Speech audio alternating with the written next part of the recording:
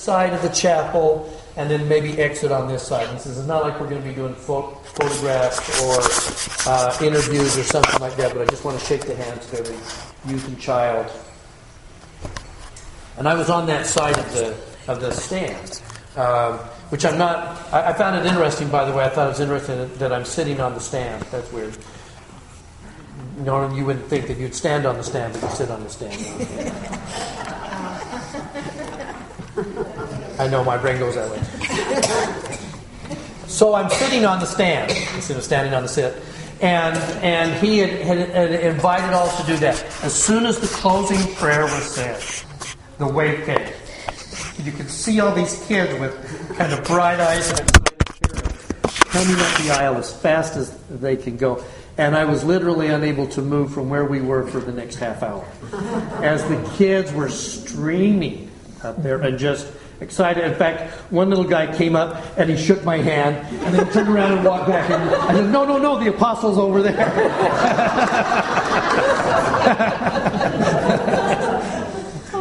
Yeah.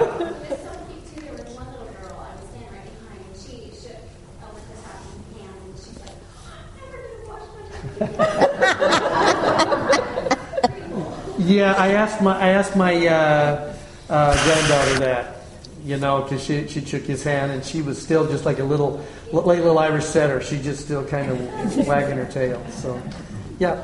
I like the fact that he said that they're going to try to get out, per the prophet's request, get out and visit the stakes on a more regular basis and cycle through about every 4 years.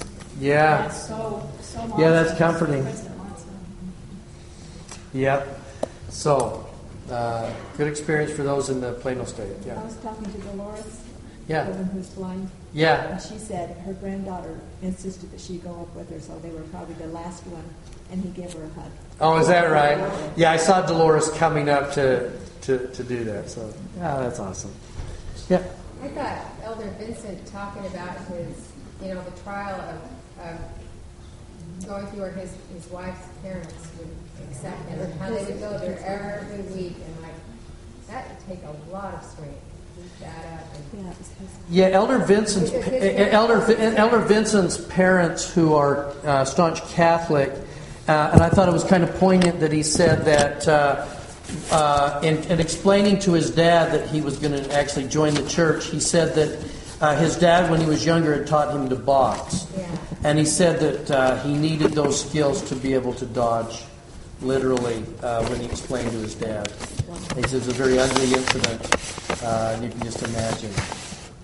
And he is from Australia. But then he turned around and said, but I have good parents. But I have good parents, yeah. And it took them a long time before they finally saw. And then he said, part of what happens with even those who don't understand is they have to come to know us and see what the church does for us. And you know what? And I was actually, it's funny you say that. I was that was kind of on my mind on Sunday morning because we had a bishop's training on Sunday morning, 6 a.m. and we're all a little bleary-eyed in there with state presidency, and I was listening to the topics about how to reach out and serve and bless the lives of those, and how to work with the new website, justserve.org, and all of the things that we were doing. And then I thought about all of the naysayers that attacked the church. I thought, here is a group of people here at 6 a.m. to try and figure out how to reach out and bless and serve the lives of other people. And it's funny that for that we're branded as extremists and cult-like and all that. And it's really those that don't understand us that attack us the most. Because you just get that sweet service that is provided by all of us trying to do what we do. So, awesome. And that's really going to come into play by the time we get done here today, the discussion we're about to have. Yeah. I've mentioned to a lot of strangers that I'm a Mormon, and what I'm hearing back from them is interesting. They talk about using the Bible videos in their churches. Really? And yet the members I talk to, I go, have you seen the Bible videos? They're watching it, and not all of us are watching them. Sometimes our resources are available, and we're not even taking advantage of the resources that we have. Great point. The lady, I told Leah, I said, oh, well, what is that? And I said, well, the Bible videos. And she goes, oh, yeah, for the Church of Jesus Christ of Latter-day Saints. Yeah. Oh, is that Mormon? We've been showing Mormon videos? Oh, no! If you don't have access to LDS or go to your ward clerk and get your member ID, you know where to go to have it. It's an excellent site. You can also go to the YouTube, by the way, and just because those are all posted at YouTube. Okay? Yeah. The Reverend John Hagee of John Hagee Ministries in San Antonio is the brother to Bishop John Hagee, or Bishop Bill Hagee in Kentucky. He's not bishop now, but he uses all our stuff because he believes that he can't afford it. He's got a private jet and things that, he takes a couple of them to Israel every year. And he really would like to be a Mormon, he just can't afford it. Yeah. They take too big of a pay cut. He's making thousands of dry Mormons just ready to go. Yeah, and I expect that will happen on the other side. That's another hand. Yeah. I felt something very similar when Elder Bishop stood to speak. It reminded me of the time we were in Missouri, and President Hinckley came to address our youth conference, and when he walked in the room, everyone felt it. And the kids said it in their testimonies at the end of the conference, and I felt a very similar feeling. Yes. He stood to speak. It was just a very Yeah. feeling. Yeah, I got a real strong confirmation, especially about the last 10 minutes. Yeah. Those of us who were stuck over here in this building are having jealousy issues.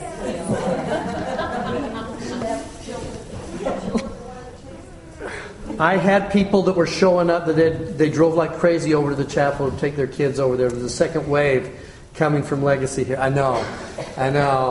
Yeah. Say something too. The minute we got home, Mike was so sad. Yes.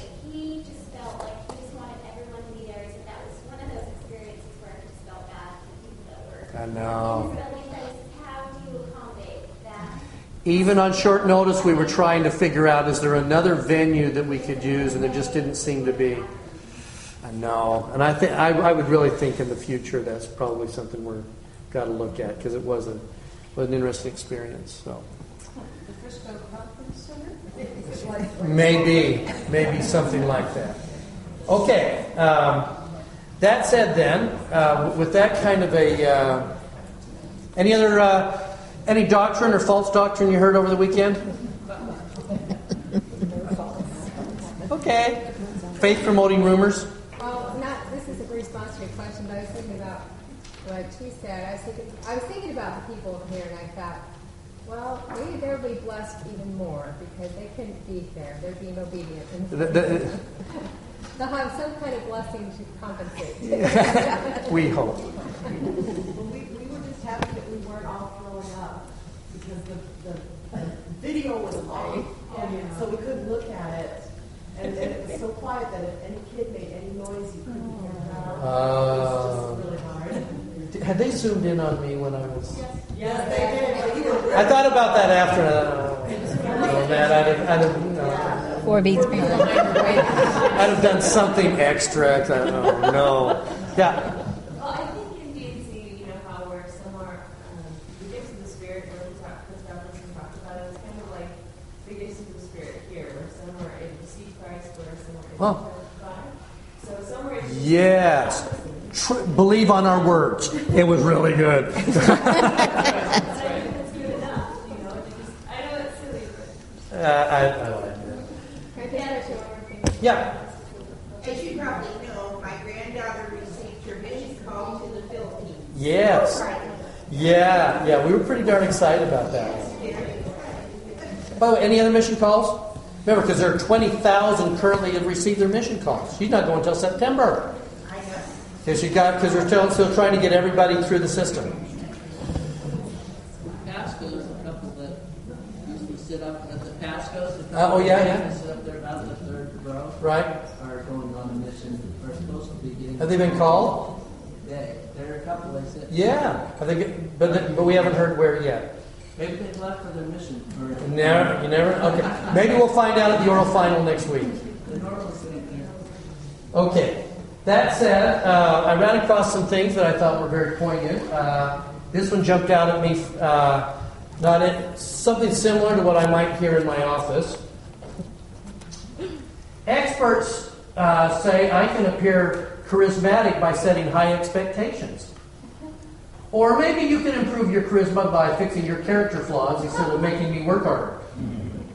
Nah, I'm fairly sure the problem with my charisma is on your end.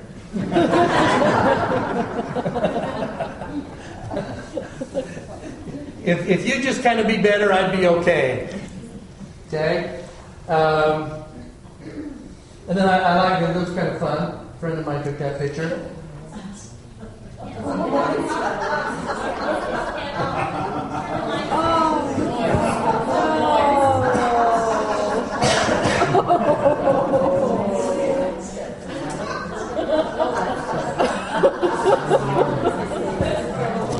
If you're not sure how to spell lions, look at your bumper sticker.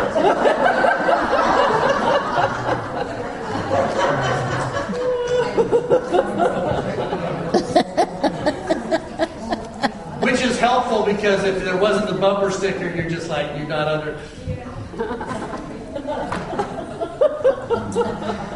I guess they would be girding up their loins instead of what they're talking about.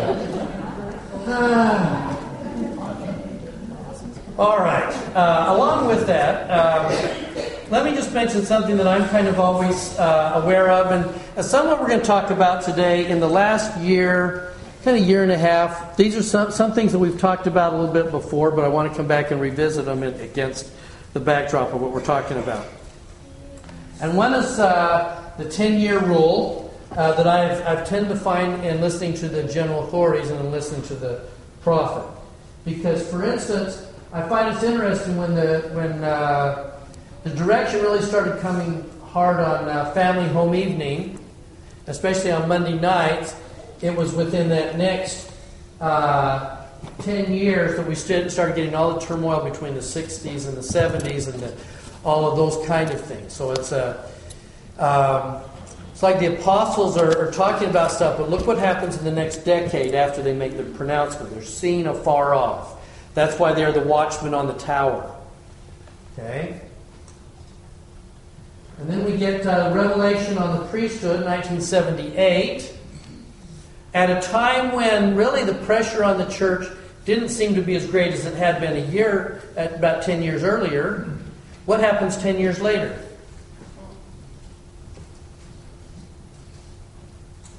Africa explodes in terms of growth and all that. And so just that they saw what was coming and what was going to be needed.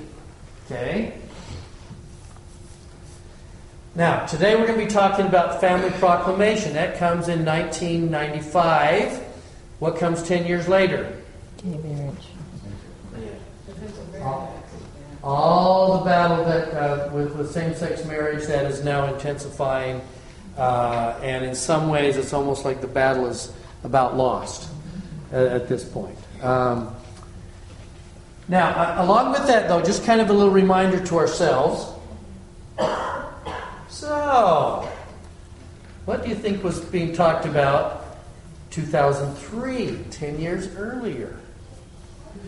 So that we're now in, it's like, okay, 10 years later, because from time to time I will go back specifically because I want to just kind of see what the prophet was saying 10 years earlier. Okay? Yeah. Yeah, that was in there. There were a couple of themes, and that was one. I almost put this one up there, Sister Jones. Okay?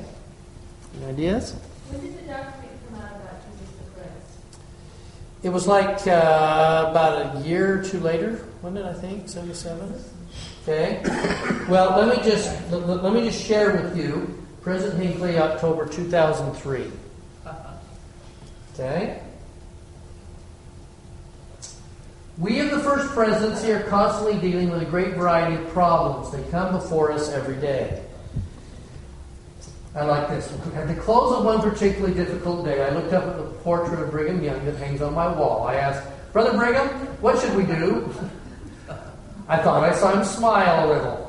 And then he seemed to say, in my day, I had problems enough on my own. Don't ask me what to do. This is your watch. Ask the Lord whose word this really is. And this, I assure you, is what we do and must always do. By the way, those of you, if you had to be listening carefully, the last few things of what Elder Christofferson said yesterday, he quoted section 76 of the Doctrine and Covenants. Now, after all the testimonies that have been given of him, this is the testimony last of all that we give that he lives. And then he concluded with, I bear you the same testimony.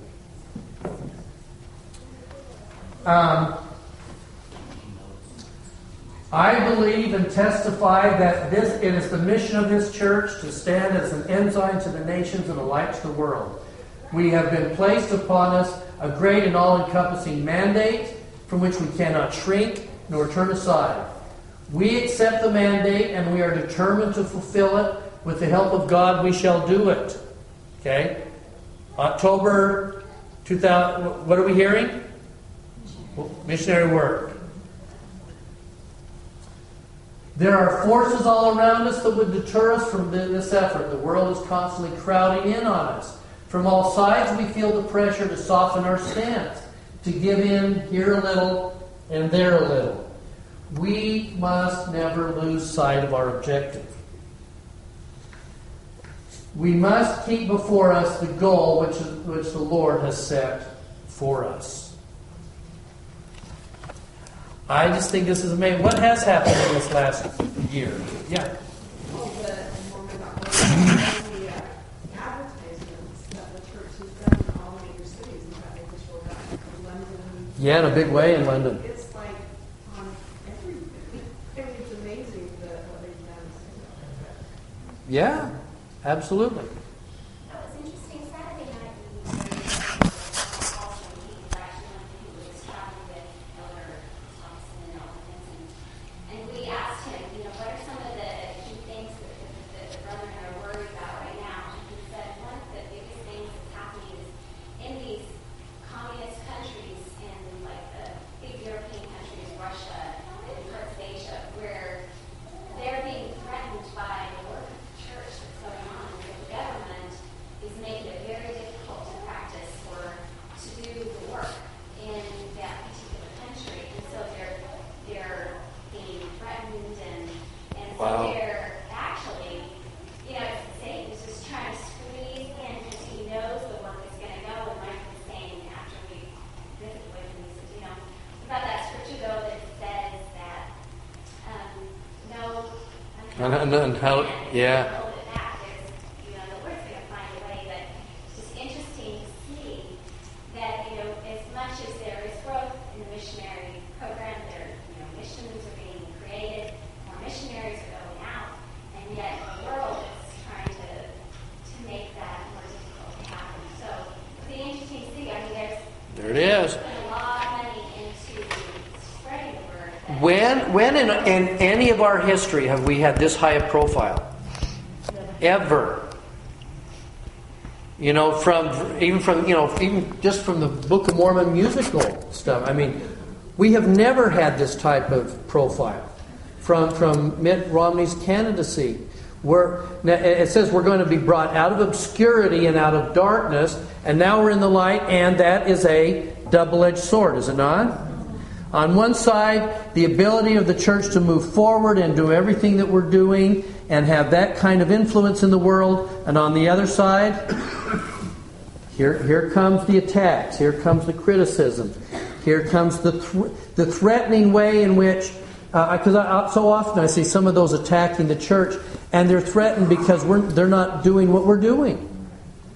And we're supposed to be a miserable little cult of automatrons that are just not very smart and we look kind of happy, and we look kind of successful, and we look kind of normal, and we look like we're doing the right things, and we're serving, and we're blessing, and that isn't supposed to be happening, and that's jangling against what it is that people are seeing. So we're out of obscurity, and buckle up. I think coupled with that, I'm seeing too that there are a lot of people that are Christians that are also getting some throwback to what they try to do as something good and not be, boisterous about it, and then they're persecuted. Christianity is also under attack. And again, some of the stuff we're about to talk about leads right into the attacks that are coming, because Christianity itself is being labeled as kind of a narrow-minded, judgmental kind of thing. Yeah. And some are. And there are some that aren't helping the cause. Yeah, absolutely. I hope to strengthen someone's testimony by letting them know why I feel so strongly about being a Latter-day Saint. After trying several other churches up to halfway in my lifetime, then I became a Latter-day Saint, and I am so grateful to this day because of the degree of substance Yeah. there is to being a Latter-day Saint. It really covers it all. Yeah. Beautiful.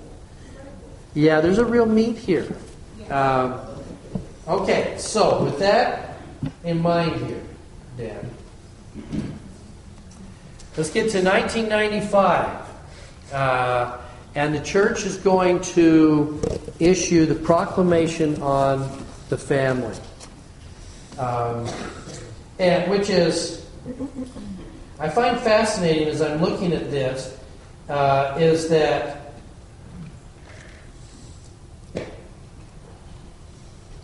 there wasn't a lot in here that's earth-shattering, is there? There's not a lot of deep doctrinal kind of thing. And in fact, President Hinckley at the time, in the Relief Society meeting in which he first read this, was the fact that this was a reaffirmation of what we believe. But I think it's one of those things that we're being willing to put out there and say, who are we as Latter-day Saints? What is it that we believe about what is needed? And this is the best statement. This, in some ways, this may be even more powerful and pertinent today, even than if you whip out the Articles of Faith on somebody. This is where we are. This is what we believe, and everything stems from this. Okay? We, the First Presidency and the Council of the 12 Apostles, solemnly proclaim that marriage between a man and a woman is ordained of God, and that the family is central to the Creator's plan, the eternal destiny of His children. Now, can you imagine if this is a statement that we put out in 1955? That people be like, and? They'd be like, we believe rocks are rocks. Okay. I mean, 1995, we're getting a portent of what is coming. But even then, this isn't a real... How is this being received? How is this today? Whoa. Okay?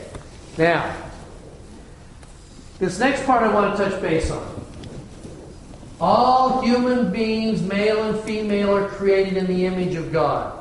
Each is a beloved spirit son or daughter of heavenly parents, and as such has a divine nature and a divine destiny. Now, in looking at human nature, though, I thought I would go to my source for that.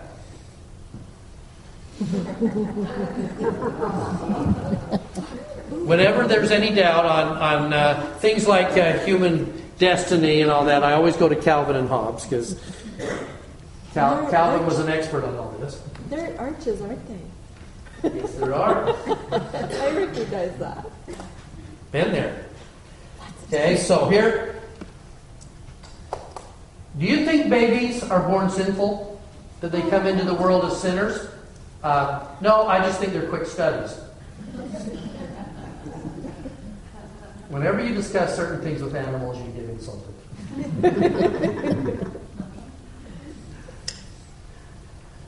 And then this one. And I love this way of thinking. If heaven is good, and I like to be bad, how am I supposed to be happy to be there? How will you get to heaven if you like to be bad? Well, let's say I didn't do what I wanted to do. Like, suppose I led a blameless life, and suppose I denied my true dark nature. I'm not even sure I have that much imagination. Well, maybe heaven is a place where you're allowed to be bad.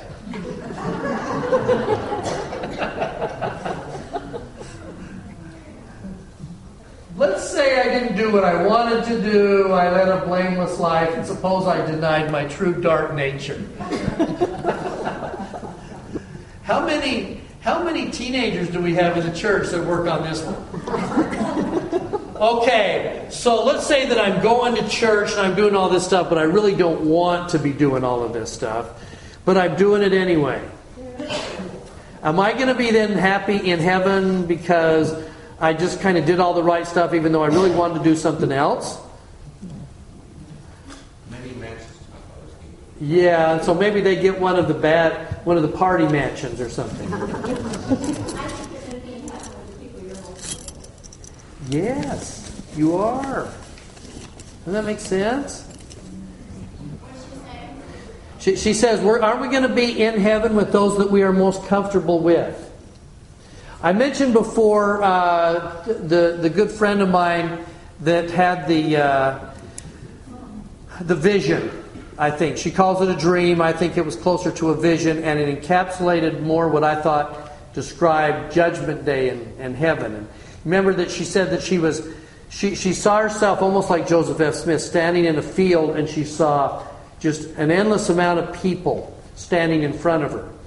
And then she noticed on one side of the field she saw a light, and she saw that it was the Savior coming down, and He stood there in the field.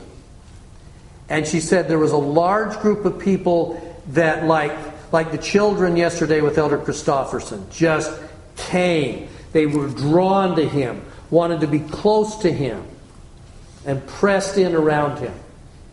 Then she said there was another group that kind of stood back a ways and just watched from a distance. And then she said there was another third that ran to get out of that presence. And I thought that is maybe the best description of Judgment Day I've ever heard. That I think we're comfortable, that we're going to be comfortable there. So when we go back here and we talk about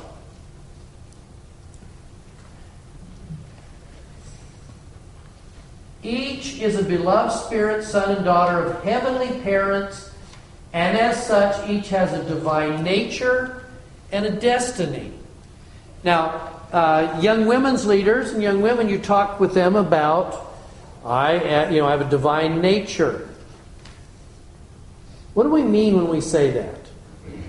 What does it mean to have a divine nature? It's almost trite in the church in the way that we say it. Yeah. I was just going to say, I grew up hearing that, divine nature, and Yeah. What does that mean? Divine. Well, what if you're speaking in divine? What are you usually speaking of? Something godlike? Yeah. The whole word now means that we have potential to become like our Heavenly Father. And I'm sitting here at this moment going, oh, I get it. Yeah. Because if we have a divine nature, it doesn't just mean that we will do what God does. It means we think what He thinks. And we desire what He desires. And we have the joy that He has because we do what He does, we think what He thinks, we desire what He desires. Well, I don't know about you, but I'm kind of away from that yet. What a struggle that is. So when you picture divine nature, what do you picture? If you're picturing His divine nature, what are you picturing?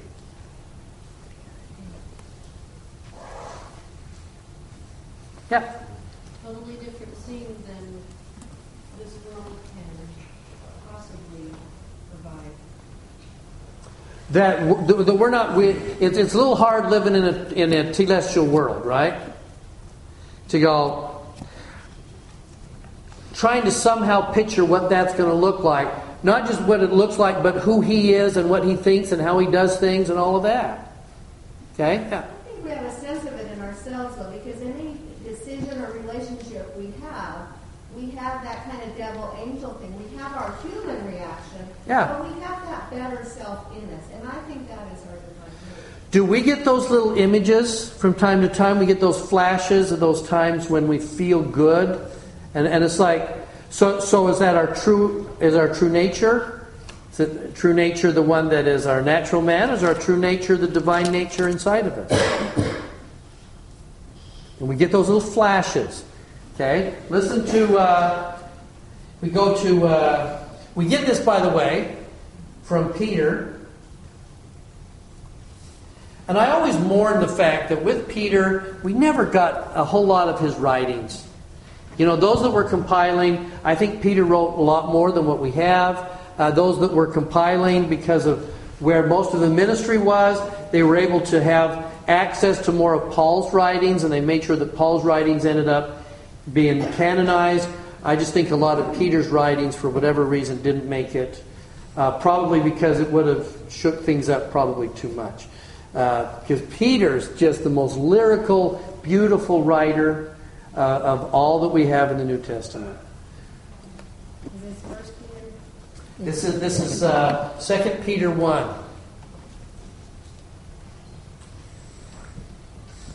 Whereby, in fact, let's back up just a little bit.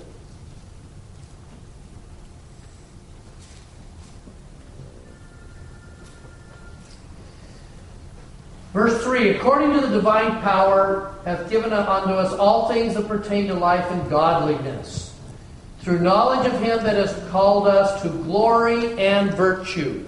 And remember, the word virtue here is really power. Whenever you see virtue, slide in the word power, because that's the Hebrew, or that's the Greek word, and the Hebrew word matches that as well.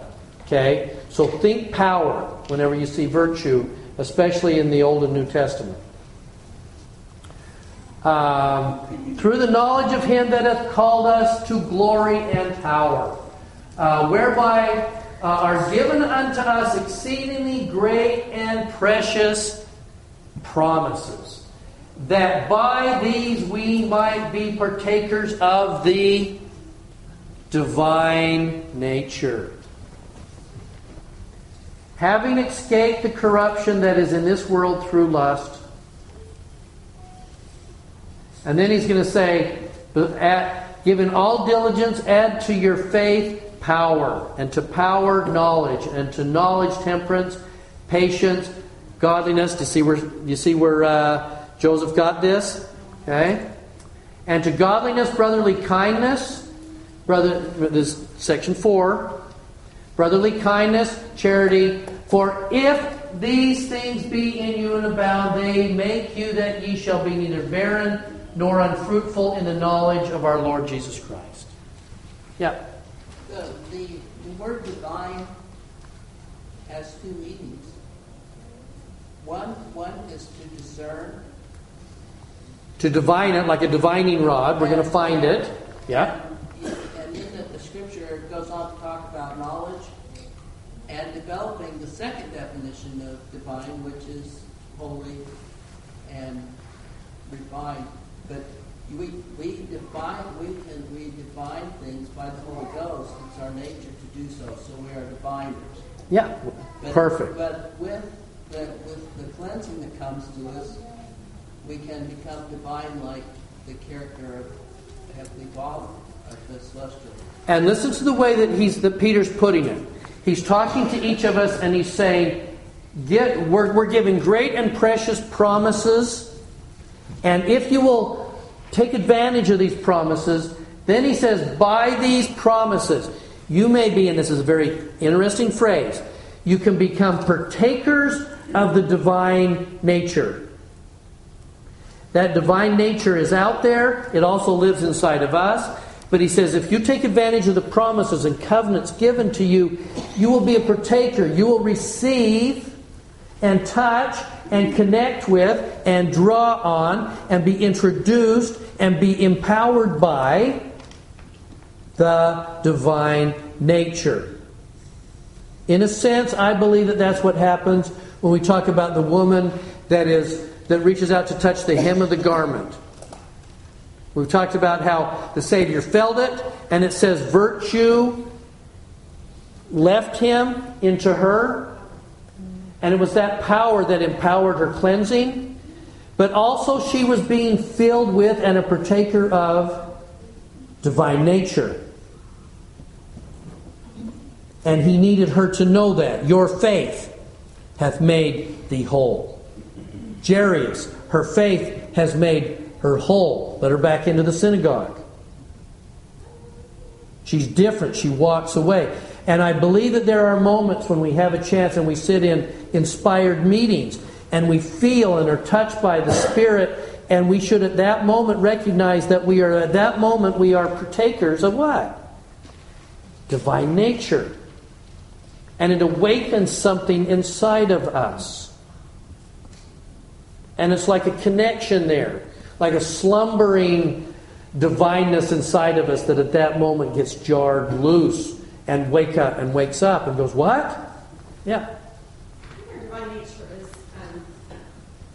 comes from understanding or taking atonement. That's what brings us closer to a knowledge and closer to being divine.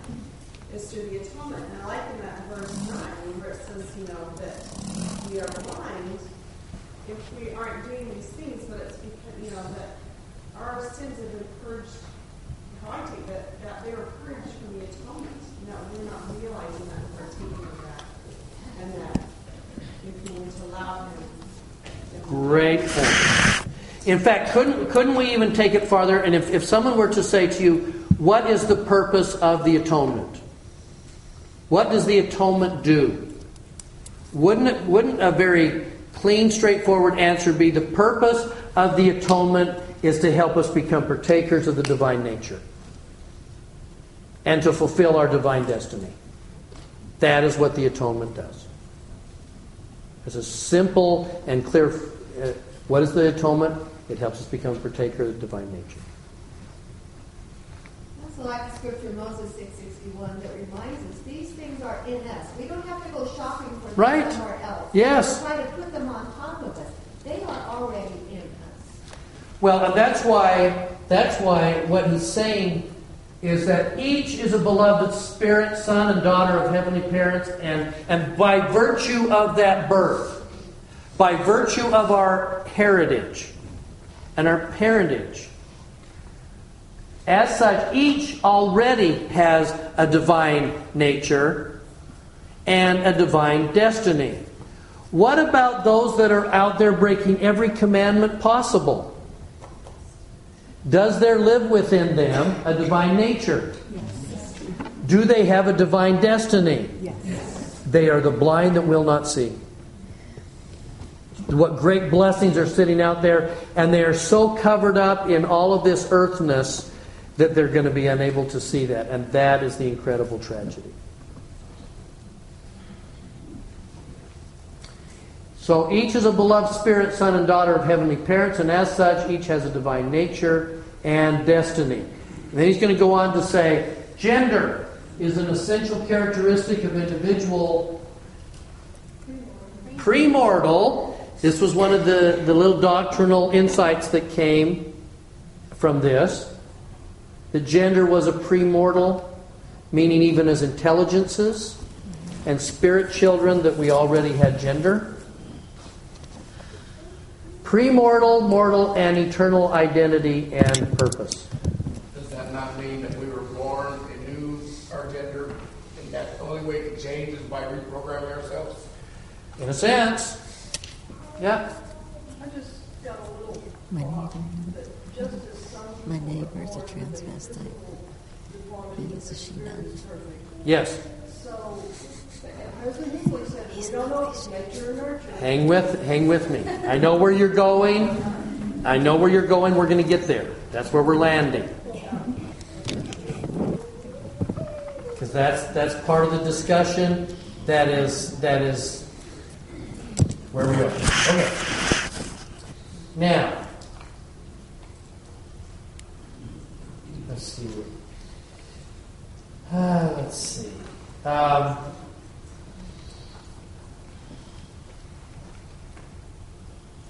I like this quote from President Uchtdorf.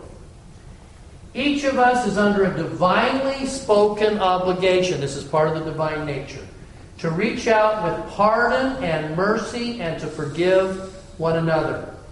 There is a great need for this Christ-like attributes in our families, in our marriages, in our wards and states, in our communities, and in our nations. We will receive the joy of forgiveness in our own life when we are willing to extend that joy freely to others. Lip service is not enough. We need to purge our hearts and minds of the feelings and thoughts of bitterness and let the light and love of Christ enter in. As a result, the Spirit of the Lord will fill our souls with the joy accompanying divine peace of conscience. Part of accessing the divine nature is a divine peace of consciousness and conscience. Part of accessing the divine nature is being filled with the joy and love that comes from extending that love to others. When we were talking last week about Elder Holland and the parable of the vineyard, and he's talking about how those that came early were going to be given a certain wage, but those who come late get the same wage. And when everybody else is struggling with it, he says, why would you resent me being kind? Well, it's our responsibility to also be kind. Now, along with that then, let me kind of go back over, and I use this constantly in my practice. And we've talked about this before, but let me just remind. The family is ordained of God. Marriage between man and woman is essential. Children are entitled to birth within the bonds of matrimony. That's why the church pushes so hard, for instance, on adoptions. Because they believe that children should be able to be born into that kind of experience. And by the way, and I don't want to trample any tender feelings here, but in the church, when it comes to unwed mothers, who do we struggle most with? Is it the unwed mother? Grandparents. Yes, it's the grandparents. That's a hard one. And I know some of you have made that decision, and it's not our place to judge, but that's why it is that the church is so anxious to say, adopt. Well, that's my grandchild. Yeah, give that grandchild the best shot. Yeah. About several years ago, when I lived in Florida, there was, kind of a surge of unwed mothers all of a sudden in our state, and they had somebody from social services come out and talk about it. And what they said was that depending on the attitude of the mother of the daughter who was unwed, that's where the battle is. Would determine whether or not she gave the child up for adoption. I know. And that's why I say some of you I know have made that decision. I don't want to walk, that's delicate ground, because each decision is one between you and Heavenly Father. But that's where we try and go with this. Now, by divine design, and this I think has enormous implications, if you'll see this for what it is. By divine design, fathers have three injunctions. Fathers are to preside, protect, provide. Preside, protect, and mothers are responsible for nurture. Okay, now, a couple things that come out of this. And again, I know I'm repeating myself, but let's just remind ourselves. In the church, as we have a tendency to look at the word preside, and if we're going to use a model for preside, we're going to use the model of, who do we know that presides? Bishops. Stake presidents. They preside. Fascinating, isn't it, that the last line there says, fathers and mothers are obligated to help each other as equal partners. If a bishop is going to preside, are his counselors an equal? They're not. And a stake president has wonderful counselors. Calls the best men he knows to be counselors and advisors. But at the end of the day, there is one presiding authority in the stake, and it's the stake president. His counselors are not equal to him. So sometimes when we get caught trying to say, well, a husband and wife should be like a bishop and his first counselor. or like the president and the vice president. That's not what's being said here. So somehow this presiding in this case, talking about father's responsibility to protect, preside, and provide, is not meant to be a one up, one down situation. In fact, the best description that we've come from is the idea that perhaps this presiding is best described as being the watchman on the tower. Okay? So, what does that then say? And here I think is the powerful piece to this. What would we then say? What does that do to the nurturing power of the mother? Where does that put it? Equal. Now, let that sink in for a second. If we are saying that nurture is equal to preside, that power inherent in nurture is equal to preside. Can I make a suggestion to you? We just talked about divine nature, didn't we? And thinking about, for instance, the presiding authority, an apostle in our midst this last weekend. Did we have a presiding authority who was there to preside? Yes. In inviting all of the kids to come up and personally shake his hands, what did he also do? Nurture. Isn't that the divine nature?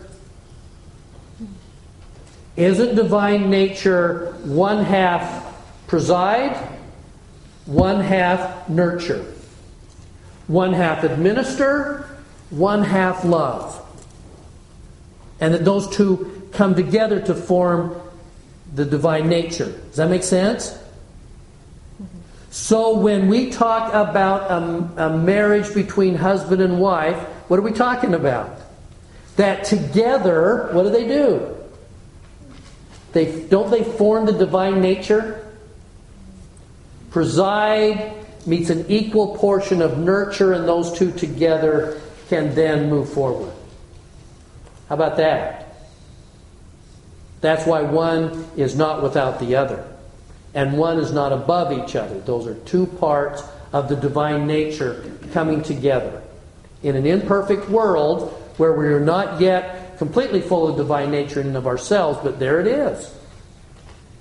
So then we say to a single mom, for instance, I'm struggling, I'm doing the best I can, but half of my divine nature isn't there for whatever reason, so I'm doing this on my own. What do we say to them? Go for it. Yeah, you have the ability by virtue of all of the presiding and things that are available to you that happen within home teachers and bishops and quorums and all of that. Okay? Yes, I know he did. I'm not sure how they do it, but it's an incredible thing. In fact, Laura, can I pick on you? Would you say Laura is she's our single adult rep for Plano State, and you said something beautifully, I thought, to the bishops yesterday about being one-armed. Could you share that? Would you do that? Because actually, President Hall came up to me after and he said, that was beautifully done. That explained it beautifully to these bishops. Well, a lot of times people look at those of us that are single and see us differently, when actually it's just, we are the same person that we were before whatever happened to make us not married anymore, whether it was death or divorce or whatever. But it's like being without an arm. You still have the same amount of things that you have to do, and you're still the same person inside. You just don't have an arm. Whether you didn't like that arm, whether that arm just didn't get along, or whether that arm was literally cut off and taken away from you, it doesn't matter. You're still a person. You still have your divine nature, like you were saying, but you don't have Yeah. Yeah. I thought that was really well done. Yeah. But isn't there a lot of cases for we're in a society where both husband and wife have to work to survive? Oh, absolutely. They do. And so you're still trying to find, that's why within, as we're trying to understand the divine nature, if you can see the two pieces that go with this and the need to make sure that both pieces are there. Okay?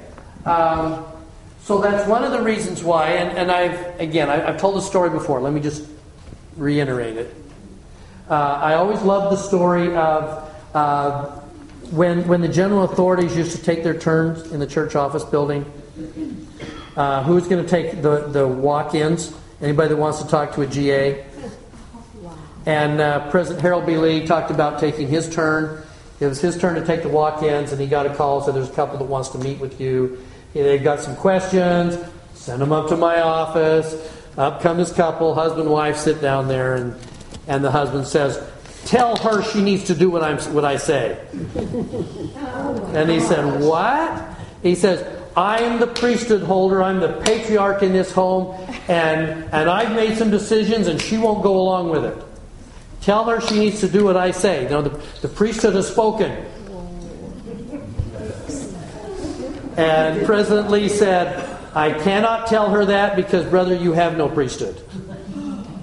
And he said, "I was ordained, and I can show you my line of authority." And then he quotes section 121. When the priesthood is used to try and exercise unrighteous dominion, amen to the priesthood of that man. And brother, right now you have no priesthood. Because you're trying to use it to control. It's an equal thing here. Preside and our two halves of the divine nature, I think, that come together to provide the kind of thing that we're talking about. Okay. Comments? Make sense? Yeah. Along with that, my husband, we've been reading, and there are studies that now show that a family that is set up in a more, shall we say, traditional setting is more successful. Interesting that the world is catching up. And it's not that the father is, some sort of out in the box of everything. They're saying traditional, where they used to work together to raise a family, and they're finding that as the most successful.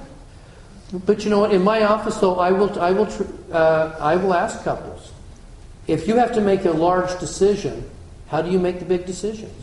How do you decide to buy a car? How do you decide to buy a house? How do you decide where the job is going to be? And those that are real struggling often will say, well, we talk about it, but somebody's got to step up, so the husband's going to make the final decision. Let's get out the family proclamation, dude. Because this needs to. You're two vice presidents of a corporation here, and you need the operations manager to get together with HR to make the decision about how this is going to work. Good. Okay? All right. So, and by the way, we warn individuals who violate covenants of chastity, who abuse spouse or offspring, who fail to fulfill family responsibility will one day stand accountable before God. Further, this is where we're going. We warn that the disintegration of the family will bring upon individuals and communities and nations the calamities foretold by ancient and modern prophets. We call upon responsible citizens and officers of government everywhere to promote these measures designed to maintain and strengthen the family. Okay, now. So let me just ask you Mormons, why is it that you would deny two people that love each other the ability to get married? If they want to marry one another and they are the same sex, what difference does that make to your marriage? Why would you be so threatened because this gay couple wants to go off and get married? That's pretty judgmental. It's pretty mean. It's pretty mean-spirited. It is. I just can't believe that you would do that. It's also making judgment. And now you're judging them. You're saying that you're better than they are. Why in the world? And one of the things that we have done consistently in this class, and I hope this one of those things always, we have to be ready with an answer. Peter talks about the fact that you have to be ready with an answer for why you believe what you believe. And if you're going to give them a muddled answer, and this may not be a neighbor, this could be anybody else, it could be your kids. What answer are you going to give them? Why would you hate somebody like that enough to not do it? Yeah. I don't like it because they're basically trying to make it so they're like a normal couple of they can adopt. Sure. It makes it so kids don't have a Well, lot but what is better? This loving gay couple that's going to love their child, as opposed to this family over here that argues all the time. Who's to say that one is better than the other? What did she say? She said. Go ahead and say it again, a little louder.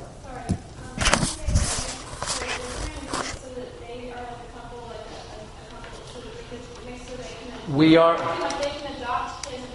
That's right. We're going to be normal. That's right. And so the response to that is just what I said, which is these guys are a loving couple. They're going to take care of this child, make sure they have all the advantages of life. And these guys fight all the time and they're screaming and yelling. Who's to say one's better than the other? I have a friend on Facebook who figured out that I was Mormon and was horrified. I would have thought you would have been more tolerant. Yes, that's right. I said, I think the Bible requires us to love one another, not tolerate. So be nice to me and love me. Don't judge me. Well, it's not the 10 suggestions. Well, it is. And we love one another and we keep all of the commandments and we're married. So why are you getting on my case? You. See where they go? Yeah. I'm about to probably ruffle some feathers, but gays have... It's never stopped you before. Gays have as much rights as I do. And anybody saying that they don't is wrong, because they're saying that they have their rights to believe the way they do. Sure. And gays don't. I have gay friends. Yeah. And I support their decisions. If they want to talk religion, I will tell them that this is what the Bible teaches. Yeah. To have sex, that even the church says to accept them. Okay, that's right. And we're going to go there. Yeah. Well, they do have just as much right. They have as much right to parents and be bad parents as a husband and wife also. Yes, they do. Right, but you don't have the divine nature like we talked about in there, so you don't have those. So there's something missing. Right. So what answers are you going to give them? Because these are pervasive and these voices are going to get louder. I think this would be hard to share with a non-member, but as far as talking to your children, we're here to become like God and to inherit all that He has. Yeah. Eternal offspring, and we can't do that. And see, we have that understanding, and that's what I'm saying. So we come from that understanding. The question is, how do we translate it in the way that we're going to say it? Because we're going to be talking to people who don't have that understanding. Well, if my response would be based on that. First of all, marriage is set up between a man and a woman in that nature. You don't see animals going into the land. You do not see them. Yes, you do. They'll quote the animal kingdom. It's natural, and I'm like, not if you want to make babies. Not if you want to get married. Call it something else. Because it's not the same. Well, yeah, I know. On top of that, I have the right to have my own. Well, and you can go to that place and say, this is just what I believe. You believe what I believe. And then there is that, what is the rule of law of the land if it's not to promote society? What is the role of society? Now you're getting closer. To promote functional society members, which is the whole reason to have families, and then to make more productive members of society, then support society. So fine, get married. Don't expect special rights because you are married. You are doing it your way, because then I would expect. See, and you're getting closer. See where we struggle? Call it something different. No, I want to be married. I have a right to be married. Yeah. Their response is, so you want separate but equal. They're going to go right back to... No, I don't want separate, but I want equal. I want to be treated normal because I always feel different. Yeah, and I don't want that either. What about our nation being created under God, and if we disobey His commandments, our country will be destroyed? And they will say, you know what? I go to church I go to church every week, and my preacher says there's nothing wrong with being gay, and they're proving it from the Bible. That's a tough one. Well, it depends on the interpretation. Hold on a second. Okay. So I see where we struggle. So the question is, again, we are being brought out of obscurity and out of darkness. We're being placed out there, and here come the questions. And you need to know what you believe and how you're going to say it. Now, let me throw a couple possibilities at you.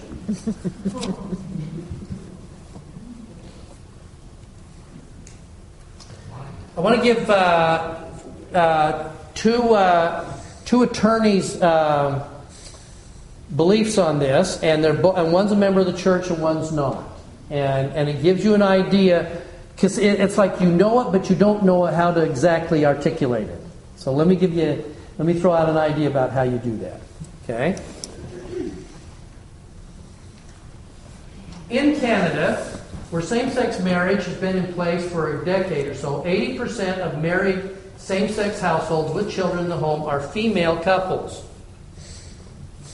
Okay? This should surprise no one. Two women whose relationships are treated as a marriage and who want to have... This is a guy from BYU Law School.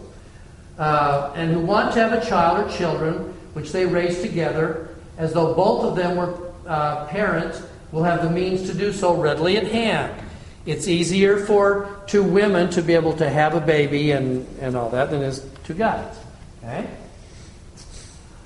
This is not always the case with a child's father, let alone non-fathers who like to adopt. Hence, just the vast majority of single parents are involved in raising their children or single mothers. The vast majority of same-sex couples raising children will be two female couples, not two male couples.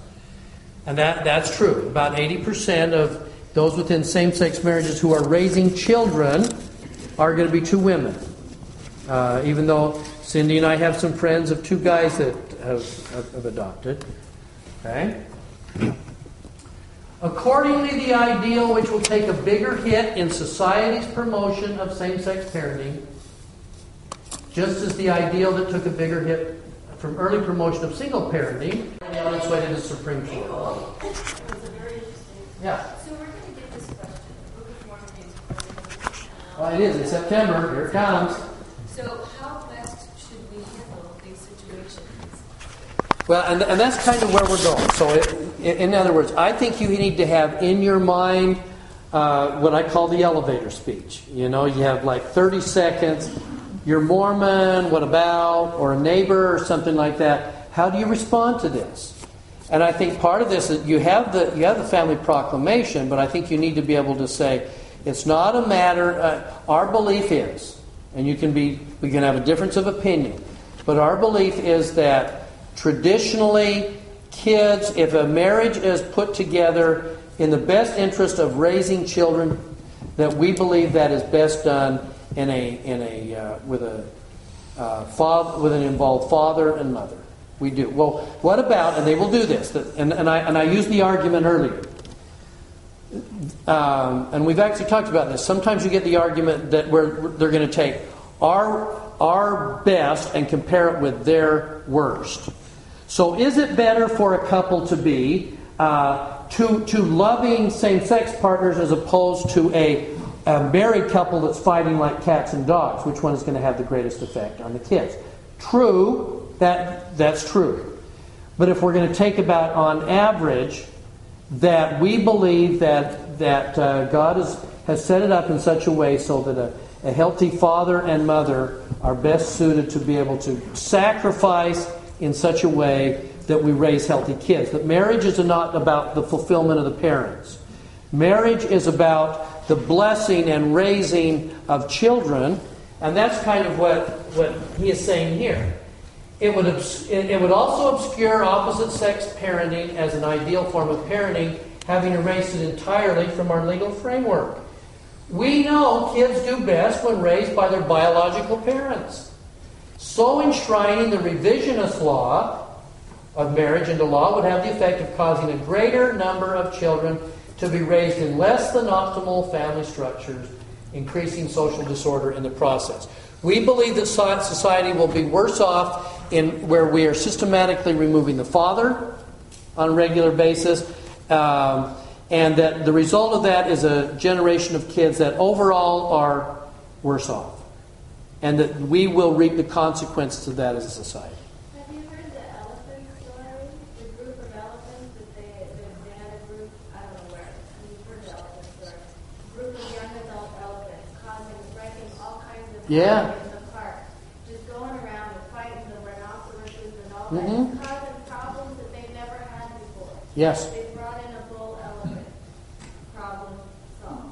They just needed a death. Yeah. Or the other thing that we're getting now is in places like India and China, where they've been practicing, we only want to have sons and we're killing off our daughters. So now we have large amounts of men and no female influence in there. And now they're getting these gangs of destructive guys that are just running around being stupid. Because they're missing the nurturing side of that. They only have one part, yeah.